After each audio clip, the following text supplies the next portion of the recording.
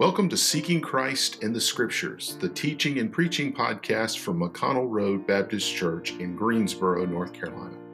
My name is Matthew Tilley, and I'm the pastor of McConnell Road Baptist, and we're glad that you've joined us for this podcast. If you'd like to learn more about the church, please visit us online at mcconnellroadbaptist.org. We're going to be over in the last book of the Bible, the Revelation of Jesus Christ. It's the very last book. In fact, you can actually go just before the concordance pages on this one, or the whatever you got in the maps and all that in the back of your Bible, because we're going to chapter 19. Today we begin a series of sermons that'll take us really through Thanksgiving, I believe, or close to Thanksgiving. And it's going to be on the last 4 chapters of the book of the Revelation. As we look at this, just to set the expectations here, if you're looking for a whole bunch of signs and wonders and what does that symbol mean and that symbol mean, I don't know if y'all know this or not, but I ain't that kind of preacher. I'm just not. Sorry if that's what you're looking for. I'm just going to preach to you what's in the Bible here, and what we know, we'll know, and what we don't know, we won't know, and I'll have to tell you we don't know it.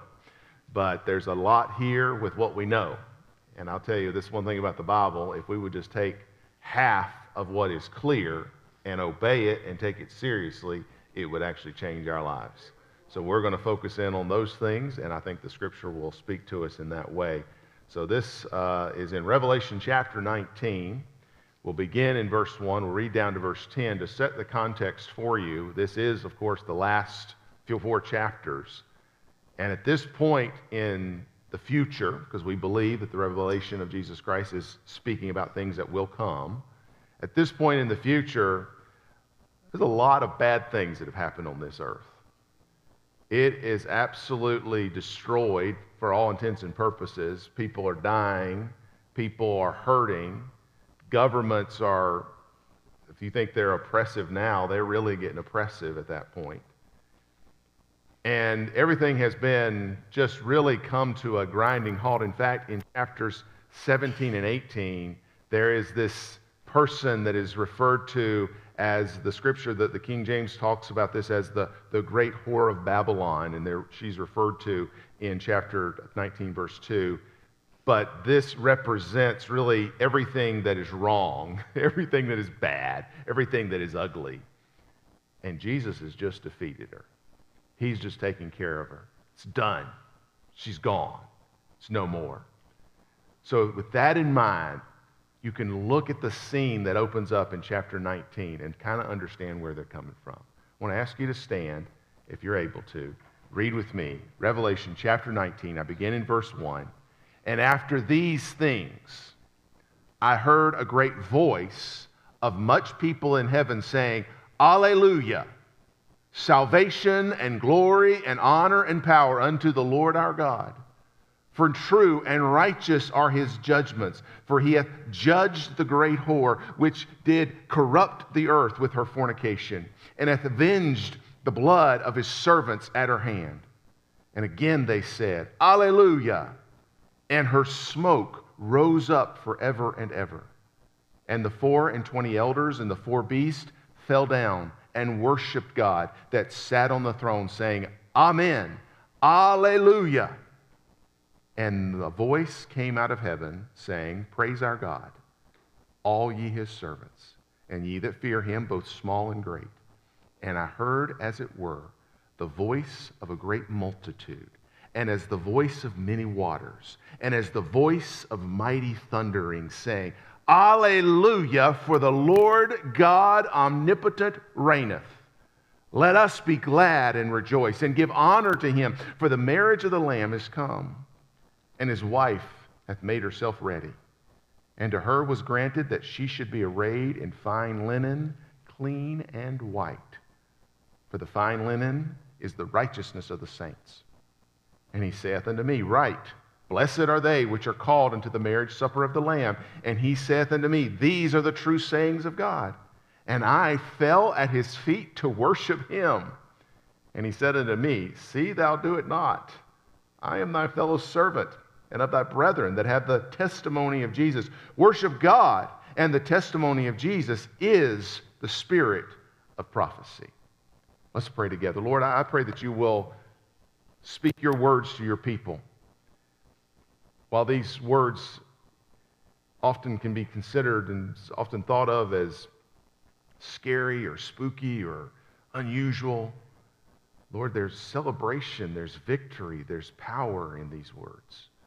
And I pray that you will help us to find the truth of these words and fill our hearts with them so that we can, even in this moment, as we look forward to this moment, we can say, hallelujah to the Lamb.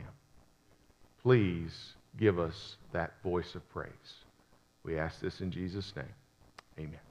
You all can be seated. For nearly 50 years now, the United States of America has officially endorsed the murder of the unborn.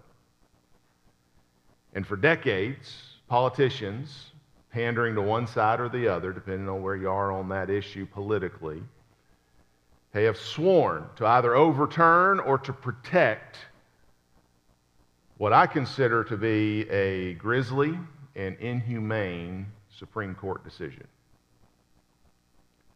And now, if you follow the news much at all, you probably have heard of one of the justices of the Supreme Court, Justice Ginsburg. After she passed, I think it was Friday when she passed away. The rhetoric is in full swing. Y'all paying attention to this? They're talking, both sides are talking about it because they can't, but they can see that they can just be on top of this thing. But let me just make a prediction, since we're in a prophetic mood. And I'm no prophet, nor son of a prophet, so take that for what it's worth. But my prediction is I fully expect that no matter who ends up, whether it's President Trump or if he loses in the fall and the other guy gets to nominate this person, or however this ends up working politically, no matter who gets appointed and who gets to do the appointment to replace Justice Ginsburg, I believe in this country, and this is my cynicism, that the unborn will continue to pay a price in this country. It seems to me, and it makes me mad when I think about it, and even now the emotions are kind of welling up in me. I get frustrated by this. It seems like Babylon is winning, to use the Bible word, Babylon. Because Babylon, in the scripture here, Babylon really represents all that's wrong and evil in this world, everything that's corrupt, everything that undermines God's glory in the face of humanity. And it seems like Babylon wins all the time. And I'll tell you that Babylon seems to be winning every time you look around and you hear about a marriage breaking up, you hear about a police officer being attacked in the line of duty, you hear about a woman who is brutalized, you hear about some minority who has been discriminated against while simply being themselves. You hear about a child abandoned or hurt or abused. Seems like Babylon wins a whole lot, doesn't it? The devil seems to be having a field day, I think. And I don't know where that makes y'all, but it upsets me. It discourages me. But I want to remind you, because we just read a text here, and I believe that's what this passage is intended to do, I want to remind you that there is somebody who cares. There's somebody who's going to right every wrong. There's somebody who's got the power to actually do what he says he will do. And what needs to be done, not just what you think needs to be done, but what he needs to be done. And he is loving and caring and loving you all the way through that. We can literally say, as heaven has said 4 times in this passage, hallelujah, alleluia. We can praise God, praise the Lord, that he is the one that is in charge. What Jesus is going to do is he's going to right every wrong that's ever been done. In chapter 18, in verse 2, you see that Babylon has fallen. And the scene we read in chapter 19 is, as it says there, after these things. After Babylon falls, then heaven rejoices. Why are they rejoicing? Because Babylon is a brazen, sinful, degenerate. She is illustrated or sort of personified as a woman, as a person, but it is really a larger system of thought, a way of operating, and this is the way this world operates. Refers to, if you go back to chapter 17 and 18, you'll see it's the power, it's the lust that drives the world leaders on their stage as they try to lord over what they don't have any right to lord over. It's the greed that drives the corrupt businessmen, the merchants it talks about, to go and take what they have not rightly earned, to take from people that they have not allowed to do. It also is the same system that would take the people of God who claim God's name and stand for what's right, stand for the Lord, and it actually take their lives as a result of that. There are martyrs that up to this point have existed. There are martyrs that are happening. There's martyrdom that's happening even today as we speak. People who are losing their lives because there are governments, there are people, there are even religious systems that believe if you stand for Jesus, you don't deserve to live. And that's what the Lord Jesus Christ has come in. In verse 3 it says there, or rather in verse 2 it says there that he has avenged the blood of his servant, that he has judged the great whore which did corrupt the earth with her fornication. So what the Lord has done is he is actually bringing down this system to the point where if you read verse 3, I want you to pay attention to this, where as heaven says, Alleluia, it says her smoke, it's speaking of the smoke of Babylon, rose up forever and ever. This evil system is destroyed forever, and it will constantly, there will be a constant reminder, there will be a constant reminder that it has been destroyed, a continual burning. Babylon's sins are avenged. Every martyr's blood that's spilled, every child that's killed, every child that's abused, every man or woman that has ever been enslaved, every worker that has ever been abused or ripped off, every person that has ever been raped or dehumanized in any way, the Lord Jesus Christ does not look at that and say, not a big deal. I need y'all to understand that God cares when things are rotten. He's watching. He's paying attention. And some of these jokers think they're getting away with it. There's some people that have done some of these things and they've never been brought to justice per se. And you know what? The Lord knows, and he will bring them to justice. There are governments who think they are absolutely in the right to tell churches that they cannot gather, and they think that they're fine to do that. They think they're doing that, and they have all kinds of justifications. The Lord does not turn a blind eye to that. There are men and women who have lost their lives and their livelihoods because they stood for right. They stood for the Lord. They stood for the gospel, and Jesus does not turn a blind eye to that. Those people that have hurt those people, that have murdered those people, who have done things against his people, they will pay. Go back to the 40s and those camps in which the Jewish people were hurt, killed in just mass numbers. I know that the world sort of has called that to justice, but let me tell you, it's not going to be nothing like what our Lord is going to do. He is going to right those wrongs in a way that no one can even imagine, that even in your wildest imagination, when someone has hurt you, you think about what they have done against you and you wish this or that would happen to them. Don't worry. The Lord will make it right. He is a just God. He will right all those wrongs. And that's why heaven says in verse 1, hallelujah, praise the Lord. That's what that word means. Salvation is of the Lord. He's the one who saves. He is the one who has, as he says there, power unto the Lord our God. He has all power, and only he deserves honor and glory. He is the glorious and honorable one. God is always going to do what everybody in this world wants done. You know, we all want justice, don't we? At least I think we do. And you hear right now, you hear a lot of cries for justice in this nation.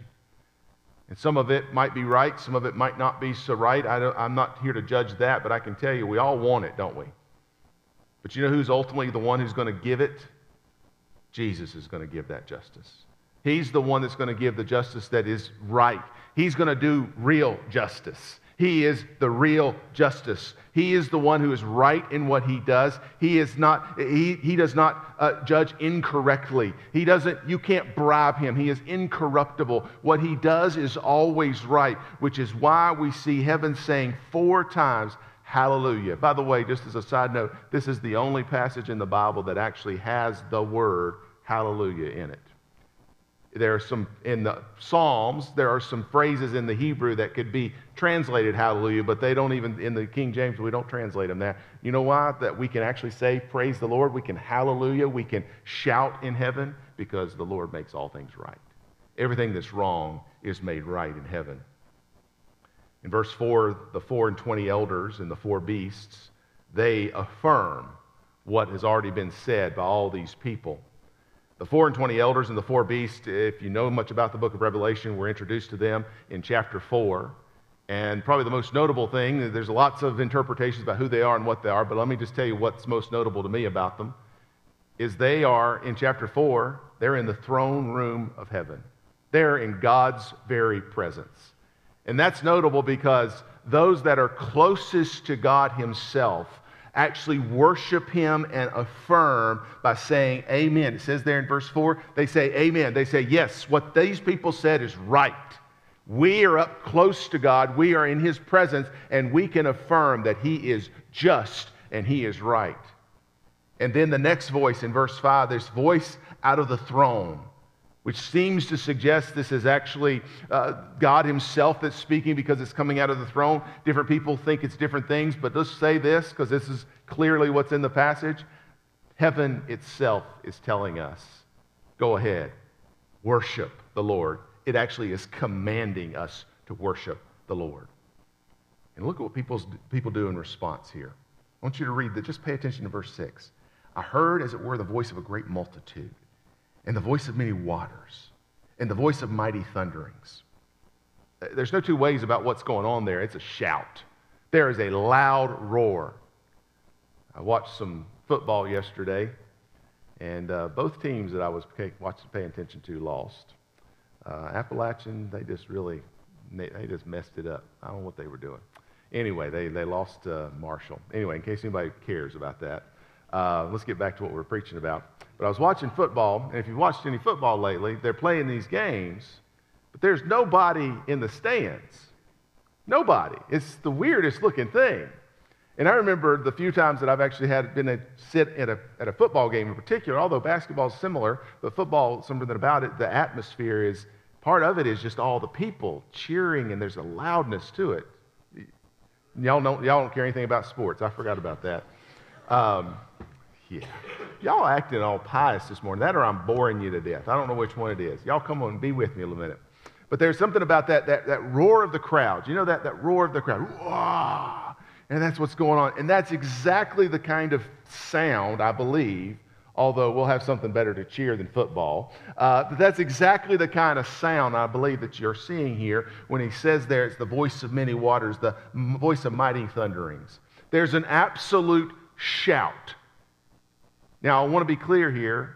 It's a shout that you can read the words to. Y'all ever heard people shout in big crowds? Sometimes you're like, I don't know what they're saying. It just sounds like a bunch of wah, wah, wah. This shout is an intelligible, joyful chant of praise, and it's the kind of praise that truly does raise the roof, as they say. This is what they say there. Look at verse 6. Hallelujah, for the Lord God omnipotent reigneth. They say, this God is worthy of our praise. He's worthy of us lifting our voice. He's worthy of us losing a little bit of our dignity. We're going to go ahead and loosen our collars a little bit. We're going to go ahead and shout a little bit. We're going to go ahead and lift our hands. We're going to go ahead and act like we're excited to be in his presence. We're going to be there, and he is the one that we're going to go ahead and give ourselves to, just like they do at a football game. Y'all seen them do it. Y'all been part of the crowd. Woo! They did the thing. And they just pushed a ball across a few yards. But these people say, we got something to be happy about. We've got the one. He is the God omnipotent. That word is something else. He can do anything. He is powerful enough to do anything. They're shouting and praising because the God that they're talking to is not like these politicians who are making promises to us, telling us what we want to hear so they'll get our vote, and we won't vote for the other guy. What does God do? He makes his promises, and he delivers every last one. He has, and he continues to, and he will never stop delivering on his promises. He is the sovereign creator of the world. Think about that. Everything that you have, your very existence, the fact that you're sitting here and whatever you're thinking about what I'm saying, wish he would hush, wish he would hurry up, don't like the way he's talking about it, or I love that, whatever your opinion is, you know where that comes from? God has created this brain and your soul so you can actually have a presence. The fact that you exist is God making you exist. He's fully in charge of all of it too. He's not like us where we make something and think about Eli got to come home, was it Friday? He was home Friday? He was home Friday. And Saturday morning, got to see him for a few minutes. And we made that thing. Me and my wife, we made that boy. I got no control over him. Not a bit of control. I did the best I could. I don't know if I was successful or not. We'll see. We'll find out.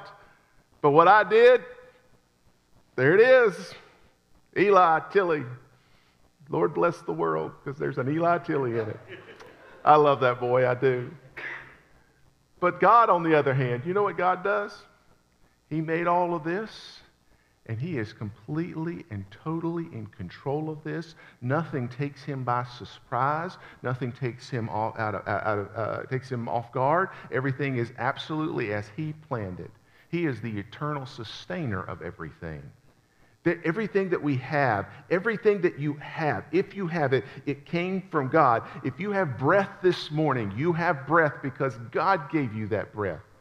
We can say with confidence, as I've said to many people since I have been here at this church, I have said to people, and they've said to me, God has me here for a reason. And I believe that. But you know why you can say that? Because God put you here, God left you here, and God will take you when he's ready for you. And in the meantime, he does have you here for a reason because he is omnipotent. He is powerful enough to do all of those things. Yet he is also the fearful God. There are some people, I'm probably one of them kind of people, my bark's a whole lot worse than my bite. I can say all kind of stuff, and I can look at you, and you can say, yeah, that's good, and then you can do what you want to, and I'm not going to do anything about it. That's just how I am. It's how other people, some people are like that. You know how people are. They just you say what they say all kinds of stuff, but they don't have any follow through. You know, that's how some people are. God, on the other hand, you're going to submit to him whether you want to or not. You're going to submit to him no matter how big you are or how little you are. No matter how much money you have, no matter how little money you have, no matter who you are, he is the Lord God omnipotent. And you will fear him.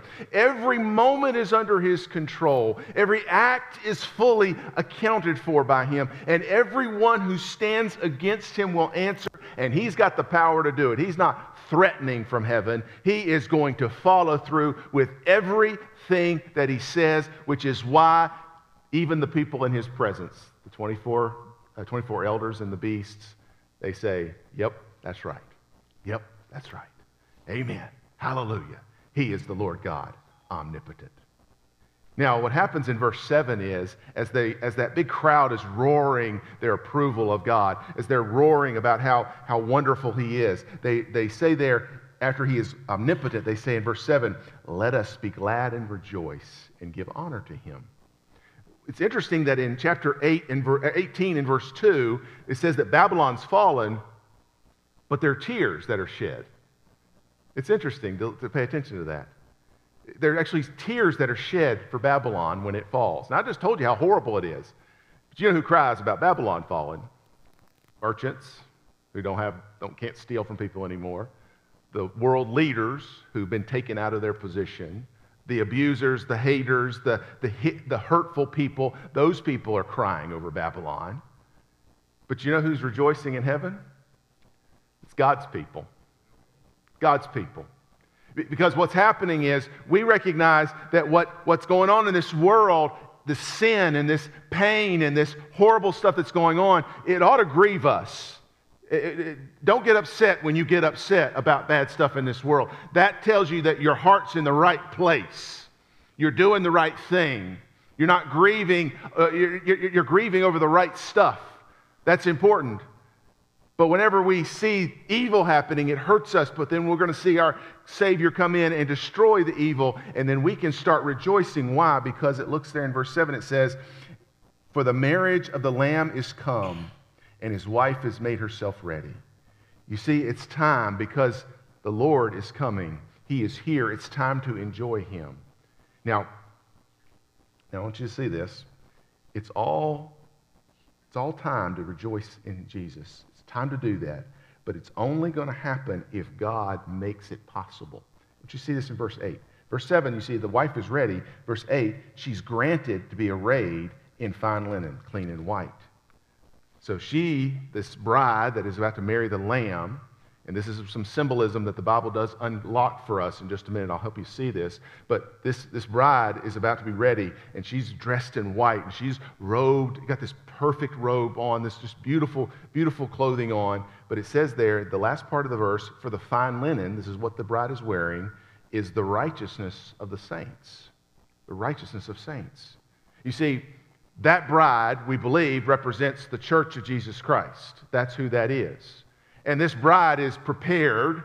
She is going to be dressed perfectly, just be the most stunning bride that's ever walked down the aisle of a church. This is going to be a beautiful, beautiful bride.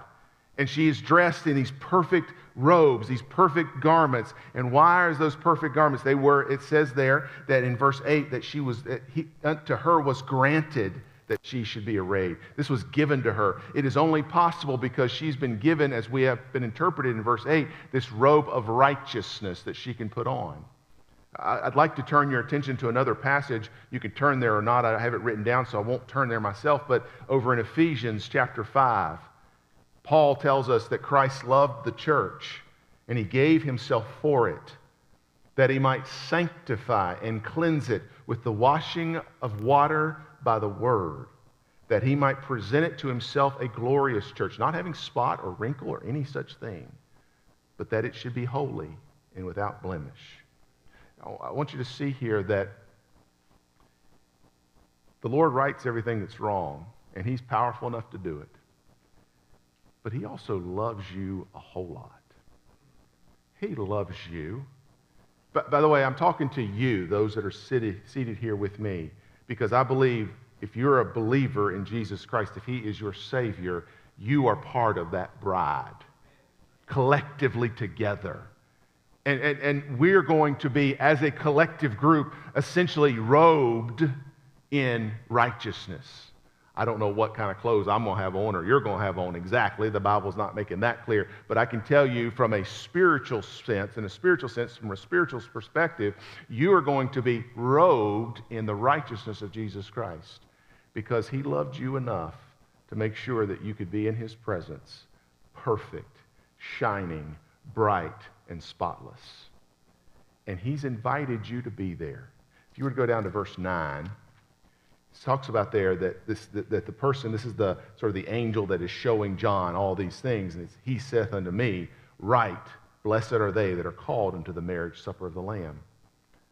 There's an allusion here to a parable that Jesus tells. There's two places for it. If you're one that makes notes, you may want to make note of this and go look at it for some point later. In Matthew chapter 22, the first 14 verses there's a parable. And it's a similar parable, although with some slightly different details, in Luke chapter 14 in verses 15 to 24. But in both of those parables, the story is essentially that there was an invitation that goes out to a wedding. And that first invitation, it goes out to who? The people you think it would go out to. The special people, the dignitaries, the rich folk, the people that are special. But for some reason, none of those people wanted to go to the wedding. They all turned it away. They said, no, we got stuff to do. We got other things. There's even some that even went so far as not only to say, no, I can't, and make a good excuse, But they actually went so far as to say, no, I can't, and why are you bothering me with this? They would actually abuse the messengers who would come in to tell them about this. Not sure why they would do it, but that's what was going on. So the king, who was bringing everybody in for the wedding, he said, well, listen, we're not going to have an empty wedding. We're going to go ahead and send this invitation out to the byways and the highways and the hedges. Highways and the hedges is the way it's, I think it's over in Luke, it uses that phrase. Highways and the hedges. Going out, literally going, shaking the bushes, saying, find anybody. People that normally wouldn't get invited to a wedding like this, we're going to invite them. People that would normally be rejected, y'all come on in. I want to make sure that everybody gets an invitation to this wedding, and I'm going to make sure that when they come, they better be dressed right. That was another part of the parable about their dress. But here in Revelation, we know that the bride is dressed exactly right. She's dressed perfectly. He's saying in so many words here, he's made preparations for you to be there because he loves you. Come to the wedding, he says. Come to this. Will you accept that? Now, John gets a little caught up in all this. I can imagine I would too, wouldn't you? You're seeing, I mean, what I'm reading to you is literally something John saw. Everything that I'm telling you, John saw it with his own eyes. I would get a little caught up in it myself. It would be overwhelming. And everybody's in there. I mean, you read it, go back and read it for yourself again. But they're just spontaneously praising the Lord. Hallelujah. I mean, good gracious, it's just happening all over the place. I've been in church before with fallen human beings. And there just gets an excitement going. And sometimes you may come in a bad mood, but man, you're by the time of your praising the Lord. And that's kind of the mood was infectious, I believe. And here's John when this guy starts talking to him, and this is his angelic tour guide in verse 10. It says there that he fell at his feet to worship him. It's an innocent mistake, I think. I mean, I could see him doing that. My understanding of how angels are described in the Bible, they're pretty amazing. I mean, to fall down and worship them would not be surprising. I mean, good gracious, I've not actually seen God with my own eyes, and if I saw an angel, I might say, well, that's probably God. That's probably what I would do. So it's an innocent mistake, but he is rebuked for it. He says in verse 10, says, see thou do it not. He says, I'm just like you. I'm one of you folks. He says, don't do that. And he says, instead, look at what he says about Jesus. He says, we have the testimony of Jesus. We know Jesus, but he says, worship God. For the testimony of Jesus is the spirit of prophecy. He says to him in so many words, keep your eyes on Jesus. Worship Jesus. Worship him. He's the one that deserves to be worshiped. We sing praises to the Lamb that was slain because he is the spirit of prophecy.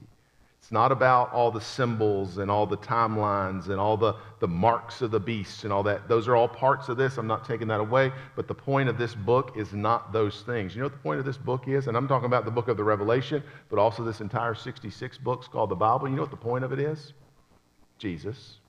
He's the point. He's the centerpiece. He is the spirit of prophecy. He's the leader that we follow behind. It's not about a president. It's not about a pastor. It's not even about a husband or a wife or a mama or a daddy. These are not the things that we follow. We do follow them only as they follow the Lord, the Bible says, but he's the leader. Jesus is the leader that we must follow. And he's the one that saves. It's not a denomination. It's not a great leader. Not a philosophy, and definitely not a political ideology that's going to get you into heaven. What is going to have you a robe of righteousness is that Jesus died for your sins, washed your sins white as snow. He did that for you. Only he will right the wrongs. Only he will do what he's promised. Only he loves you enough to make you worthy. So as I close, I want to remind you to keep your eyes on Jesus. Now, Christian, what that means for you is you're going to have to stand for what's right. You're going to have to, can I just go ahead and say it? Go ahead and go vote, organize, rally, protest, do all those things. Go ahead, get them all done. Let's do that. Not saying don't do that. Go for it. But don't put your hope in anyone. Do not put your hope in anyone other than the Lord Jesus Christ. In fact, can I go ahead and call you to repent, to repentance for falling on our knees in worship of all of these things that give us a glimmer of hope. And there are a lot of them, aren't there? They give us all kinds of glimmers of hope. I want to encourage you to look at your own spirit and your own soul and say, Lord, I was holding up this.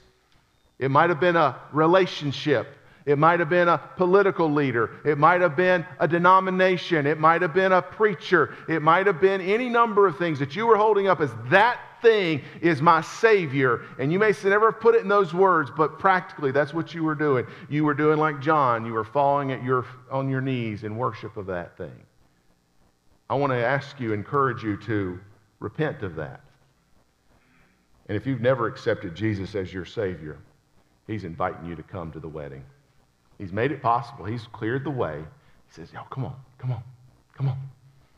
Don't reject Him. Don't turn Him away, because He loves you and He died to save you from destruction. And if you turn Him away, you will literally be damned for eternity because of it. Do not turn Him away. Instead, let us worship Him. Let us be glad and rejoice and give honor to Him. Hallelujah, hallelujah, hallelujah, hallelujah. Amen. Thank you for joining us for Seeking Christ in the Scriptures, the teaching and preaching podcast from McConnell Road Baptist Church in Greensboro, North Carolina. I'm Pastor Matthew Tilley, and I'm so glad you joined us here. But if you'd like to learn more about the church, please visit us online at mcconnellroadbaptist.org.